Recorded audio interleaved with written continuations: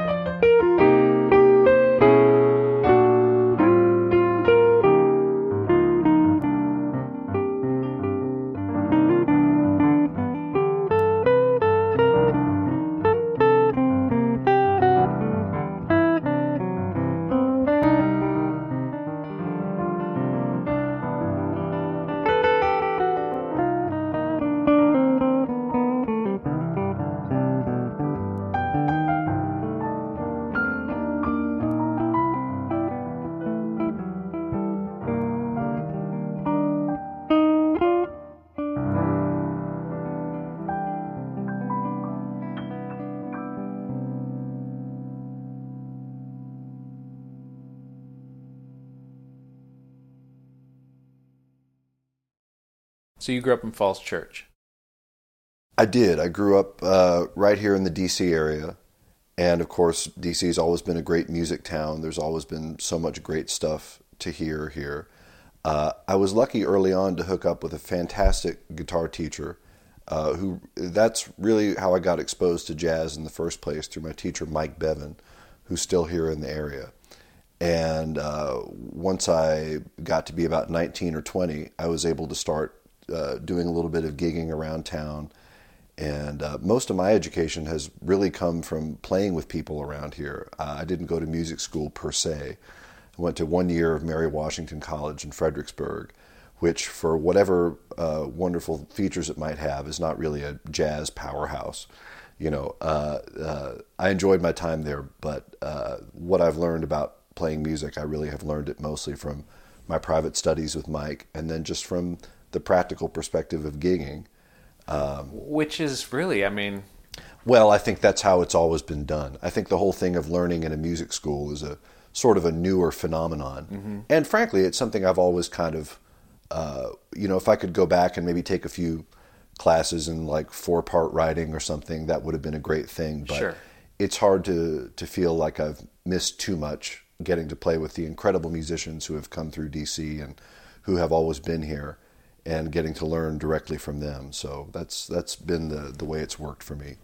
Yeah, and me being new to DC, it's just as much as in New York or Chicago. The level of history of that type of a tradition here is you're just following along that path.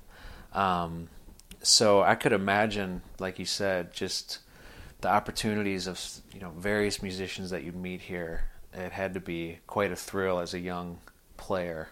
Sure. I think I was lucky to get to be in a town like D.C. It's just a great jazz town, and there's a strong community here. So it's been a great place to learn and grow over the last 20 years. Yeah, and it seems obviously it's a large city. That's true, but there is a aspect which I'm sure people watching that are part of this community here. There is an aspect of it's almost like a small town feel within a large city, which you don't sometimes get that in other cities, but especially here I've found it's a very close-knit community of people, and I just think that would help foster that tradition of kind of just learning on the job and these types of things. I think that's true. Yeah, the community here is incredible and has always been, and it's certainly not a huge city like a New York or L.A. Right. So it's got a great kind of a local flavor. Right. And I think people approach jazz here maybe a little differently than somewhere like New York. There's kind of a more grounded scene here, a little more of a traditional thing, which I think is not bad. Right. That as I get older and play more and more, I'm certainly just finding that one thing I value in a lot of players when I hear them, no matter how forward-looking they might be, is some connection to something that feels authentic and grounded and like they've got some history in their playing. And I think that's always something that DC musicians have. So that's very cool. So in '95, I read, you did the Monk competition, which is mostly done here in DC, or it definitely was in the beginning. I think they do it in other locations now, Here but it and was there. originally I think it was done. LA last year, maybe, right? Yeah. But it originated as a DC based thing, as far as I know.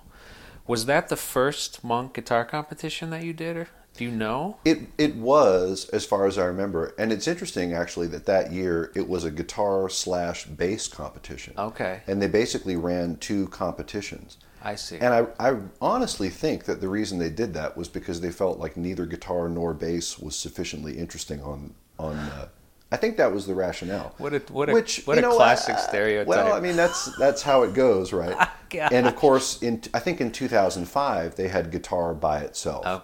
So apparently we've entered the mainstream now. Jazz guitar is here to stay.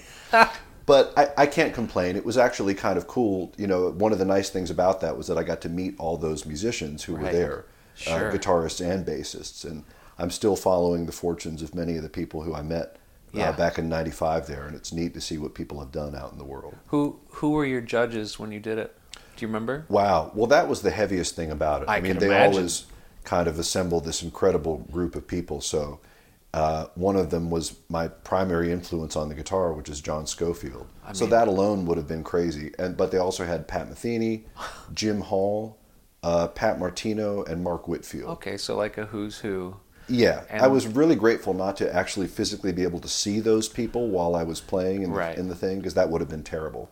It wasn't a blind thing. Was it just because of the stage lights? Or Yeah, was it, and I think they were way in the back somewhere. So they weren't like right in your face. Of course, they might have not even been in the building for all I know, but that's what sure I was they told. were. They were the judges, yeah. So that was heavy. And I remember back in '95, you had to submit a cassette tape.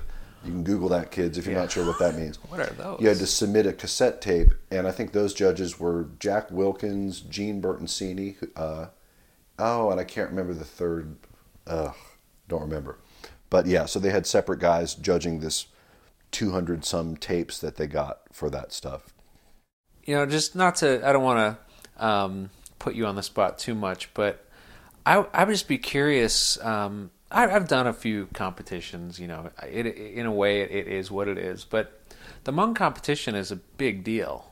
And you were a semifinalist, weren't you? Yeah, second place. Okay, so second place, that's incredible.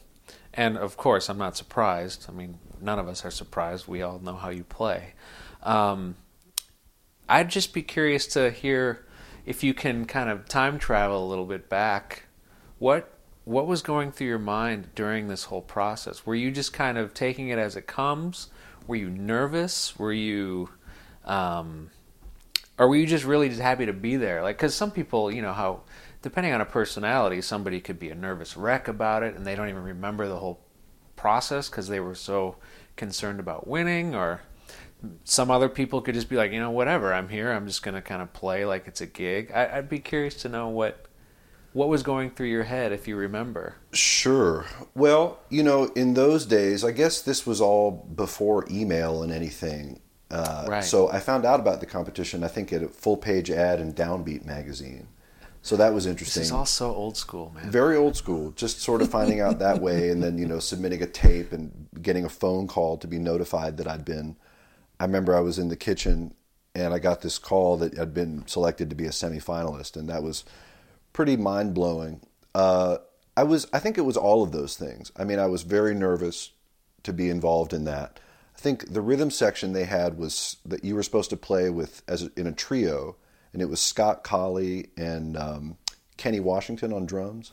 So that alone, I just enjoyed that. That alone, I had never really played with a rhythm section that was like that, and I knew who those guys were, and it was just such a heavy thing. Sure.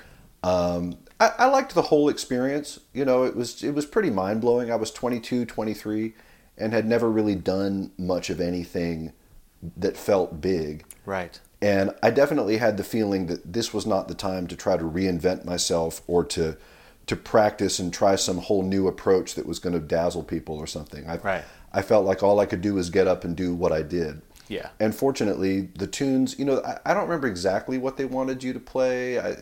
It was definitely like play a standard and play something else, and it was pretty prescribed. Sure. You had to...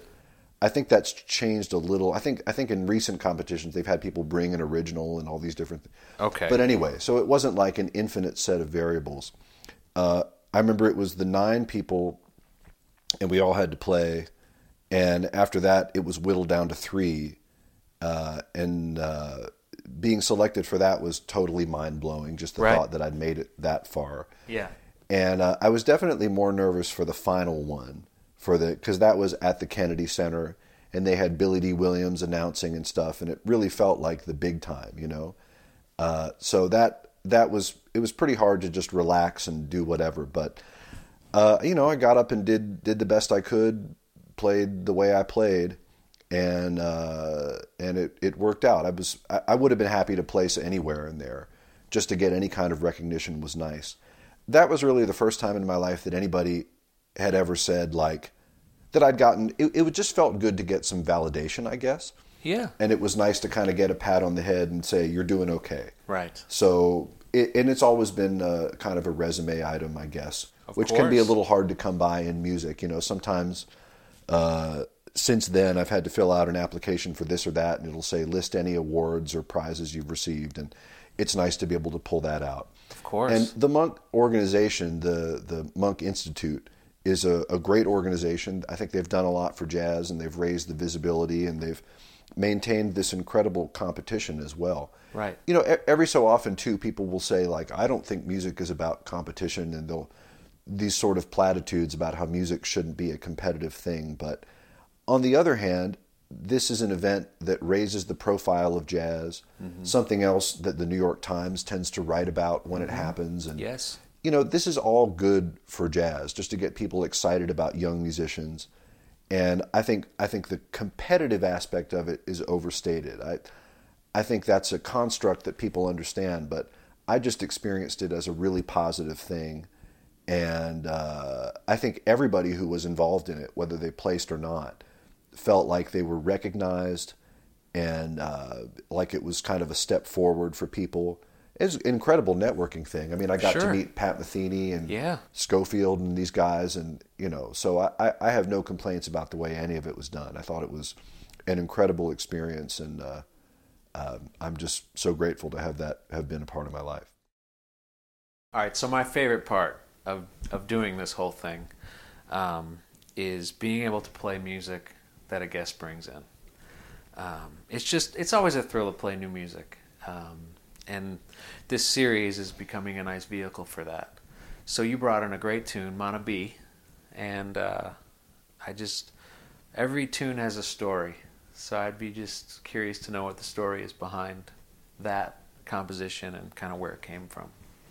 Absolutely. I've been lucky enough to do some traveling before, playing music. One of the first places I ever went was Ecuador, and I really loved it. I studied Spanish for 5 or 6 years in school, and I should be better at it now than I am after all that time. But I've always really enjoyed it. And Ecuador was just so great. The first place we went was Quito, and it's way up in the mountains, and it's incredible. And then we went down to the coast and just saw so much of the country, and it was really beautiful. I've heard it's gorgeous there. Yes, and we got to drive around a little bit too. So we spent some time in a region of Ecuador called Manabí. Okay. And I just loved the place. I loved the people. And I wanted to write something that kind of reflected some of what I felt was the character of the place. And that tune was it was something I've tried writing tunes and sitting down with a piece of blank paper and just staring at it. And that's a hard way to go, I think. So I started experimenting. Again, this was before everybody had a cell phone all the time. Right. I bought a little portable recorder, a little hard disk recorder, and I would just go on walks and sing stuff into this recorder. And Manabí was one of these tunes where just on a walk, I was just singing stuff. And after a few fits and starts, most of that melody is just something that I sang through. Sure. And it's interesting that it sort of came out in a fairly conventional song structure. I guess I've been fairly well indoctrinated by song structure in jazz. We have these forms that we use. But stylistically, I mean, it fits the mood of where you were, I feel like. Sure. Well, it's a long, flowing, lyrical kind of melody. And that's, I think, when you just sing something, I like the results you get sometimes. You don't have an opportunity to think and be clever in quite the same way, maybe. And what comes out, hopefully, is something honest that you're actually hearing. Right. You have to hear it because you're singing it. Yeah. So, it has that kind of flavor to it. And I felt like it captured something about what I felt like when I was there, and just the excitement of being in a new place and getting to experience something new. So that's what that song is all about for me. It's supposed to sound optimistic and bright, and has some of the joy of that region to me. It certainly does, and it's a lot of fun to play over. Yeah, well, and you played it great. Well. A song like that, when you play guitar and piano, of course, you have to kind of agree on the rhythmic presentation all the time. Yeah. And that was an interesting thing to try to pull together, but I think it came off real nice. Yeah, that was just a beautiful tune. Cool.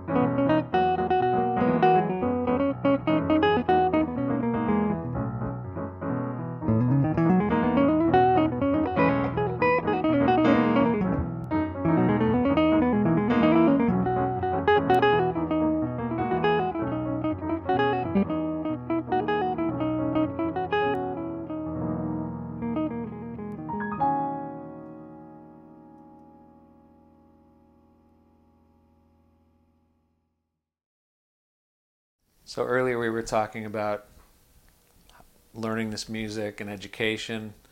You have a school that you've started. I do. Back in 2007, I started this thing called the Jazz Workshop. And I've been doing that now, I guess, wow, it's almost 9 years, something like that. Amazing. Yeah, back then I was teaching guitar lessons and I was enjoying it, but I also felt like I wanted to do something a little different. I felt like I wanted to work with people on all instruments, not just guitar.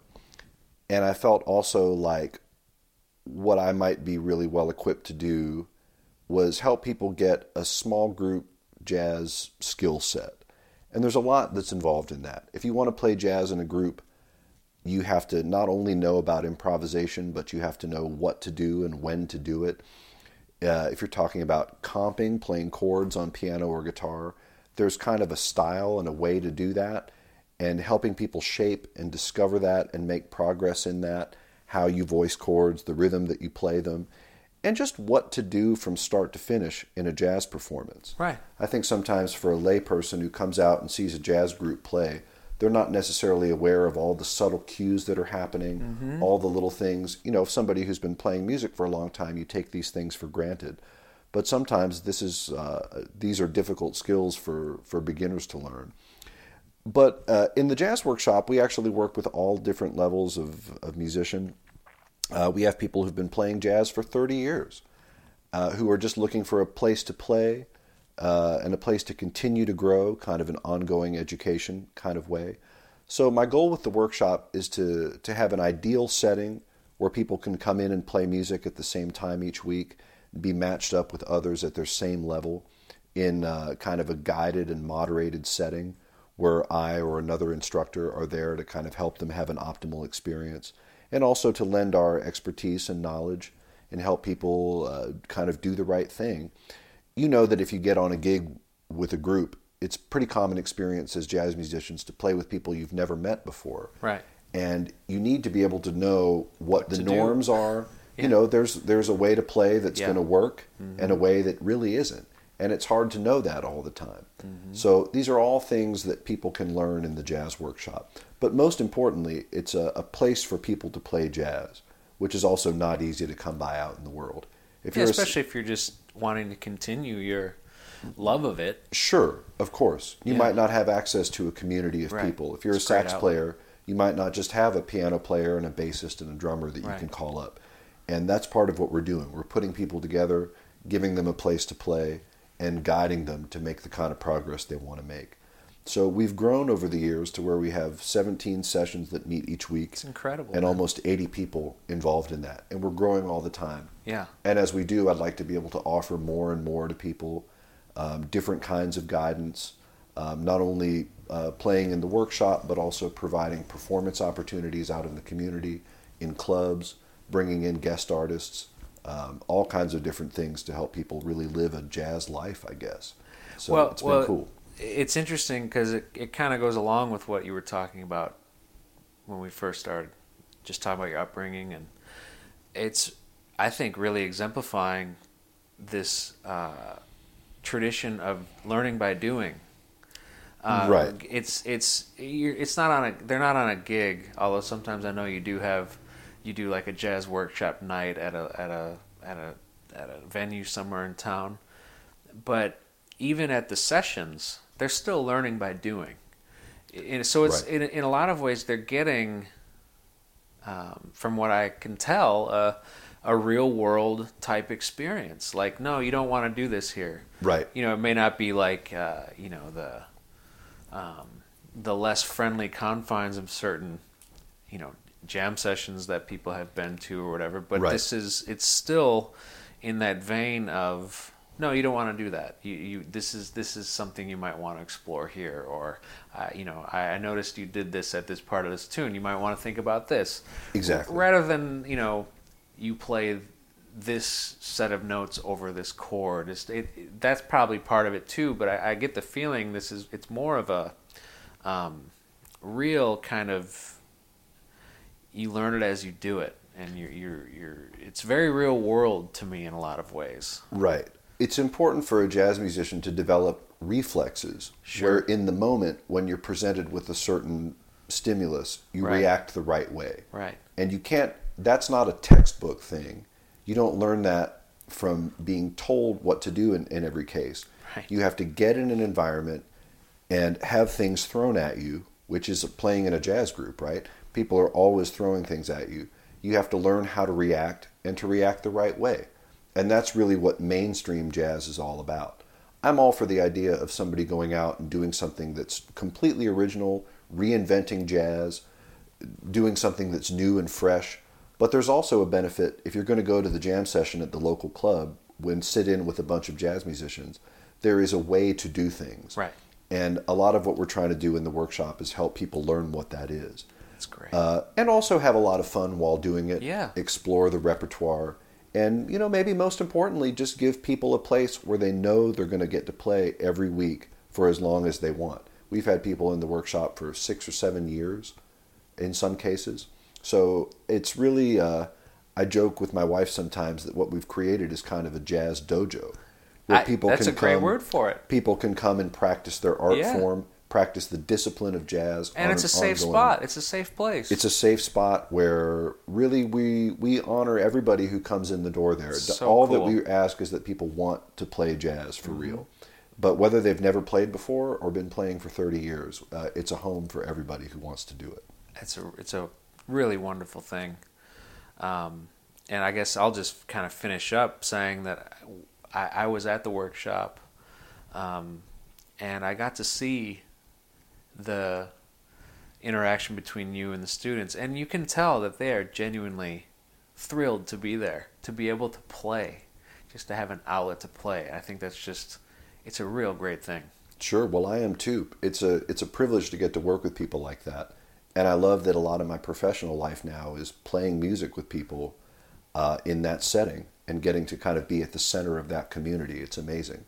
Yeah. So I'm enjoying it, and I think I'll be doing it forever in one way or another.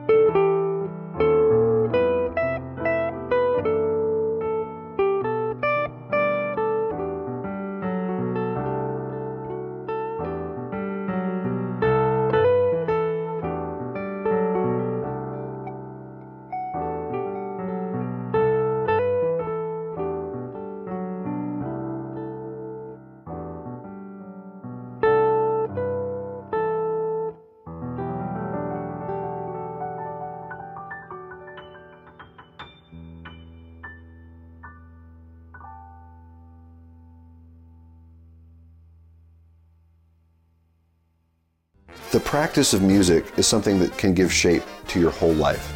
It's something that you never perfect, which I think is an interesting metaphor for life in general. For me, it's given me a community of people as well. And I think the most important thing in life is your relationships with other people. It's just part of the practice of living and something that gives meaning and shape to your life. And I'm grateful for all of those things. I can't imagine what my life would be like if I didn't have music in it.